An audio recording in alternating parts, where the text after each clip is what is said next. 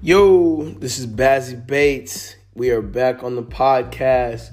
It's been a little minute, but we're back and we're gonna try to continue to move forward with this thing and make it grow, and we'll see where it goes. A little overview. This is an episode for those that are faced with obstacles in their life that can set them back into old harmful habits, and just how to push through them until better days are ahead. For me, this is just about choosing between the option to relapse or grow through the struggle day by day. A little history of the podcast. First off, I want to say thank you to those that are tuning back in for another podcast. And I want to say welcome to the first-time listeners. I'm someone who struggled with the pain pill addiction and masking my pain with earthly desires that satisfied me for the moment. Satisfied me for a split second. Whether that's binge drinking, whether that was heavy partying, whether that was sex, whether that was pain pills, whatever that might be. But anything that destroyed my progressive energy and was detrimental to, me moving forward in this life. So that was one of the things that I struggled with. So the story of my unexpected adversity, it was Christmas Eve 2019, and it was our first time back playing football at Track Stadium in Allen, Texas. We had a little Christmas Eve football bowl game, or whatever you want to call it. But it was just something to, just get back out there with the game, man, with the guys. So we were out there just playing. Brought back a lot of special memories, and we were actually playing against some younger high school athletes. Kind of reminded us back in the day when we were in high school and we used to play against adults and things like that. Things went well until, I was tagging somebody and I rolled my ankle pretty bad. And, man, I just felt like everything in my foot was just ripping away. And I was scared to look down. And, I thought I broke everything in my foot. When I went over to the sideline, for some reason, I took my shoe off and swelled up like the size of a softball. It was crazy. I had to get carried off the field, and that's when that started, a feeling of helplessness started to kind of creep in, and it was like, let's not go there. But, I came home, and that's kind of when it just started setting in. And, it started to set in that this wasn't just a normal ankle injury, because, this was a place where I was finally at a place where it took me forever to get to that mental healthy spot to where I found something that was healthy for me, and that was running. Going outside and running and just being on the go. I would go work out 3 to 4 times a day just to be going, and working out with people and just engaging with people, motivating people, just having energy just to pour into others. And, when I got hurt, it really just kind of set me back. Man, I just felt like all my energy was drained. I felt like I couldn't really just give in to people, honestly, and just give my energy because I was in pain. And back then, in college, when I was in pain, I would go to my pain pills, and I could be out and I wouldn't have to be up in pain. I could just sleep through the pain. But, that's when I had a decision to relapse and go to these bad habits, something that I knew would work for a little split second, but wouldn't give me overall, value, as far as growth. And that was something that was kind of in my face to where I had to make a decision. It was super hard for me. It was super hard for me because it was Christmas Eve. I wasn't able to go to Christmas Eve service with my family, and that was something that I was really looking forward to. Just really slowing down, taking time away from personal training and group fitness, and just really focus on my family because I went so hard.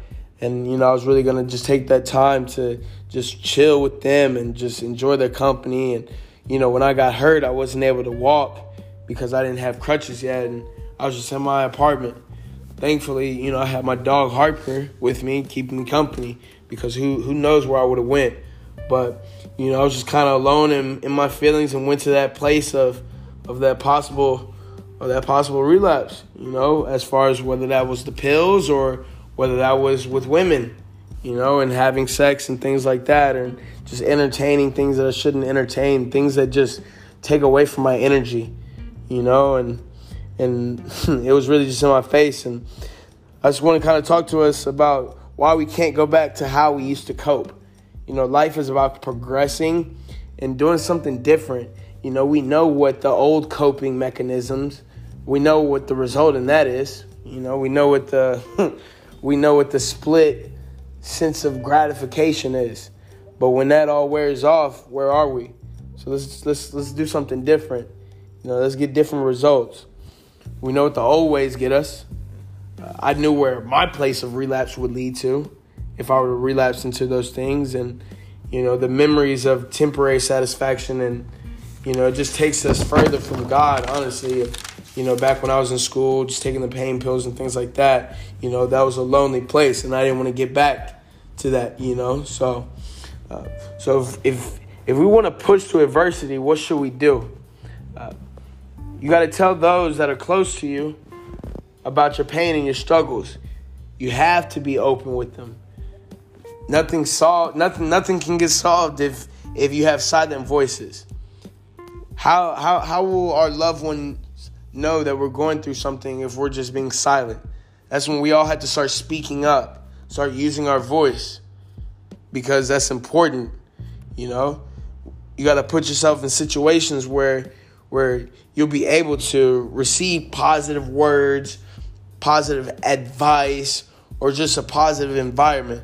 Whether that's linking up with people that, are close to you, people that are wise, people that are generous with knowledge. For me, that was really just chilling with my guys, man, and just slowing down. We're all trying to get to that next level in life, but really just slowing down and just building that relationship back. As far as slowing down as and going through this life together. We all had to have somebody in our life that can continue to pick us up when we're down, and we had to pick them up when they're down. To give and take. Not one party can give. Not one party can take. It's a give, take. And you have to find those around you that you're able to do that with. I challenge you to let someone close to you know what's really going on. That's my challenge to you. I know a lot of us probably struggle with letting people in because, the alone mentality is the cool thing, or the one deep. I don't want to be one deep. There are too many people on this earth for me to be one deep. Let me build a relationship with those people around me. I'm glad I started seeing more of the people that I've grown up with.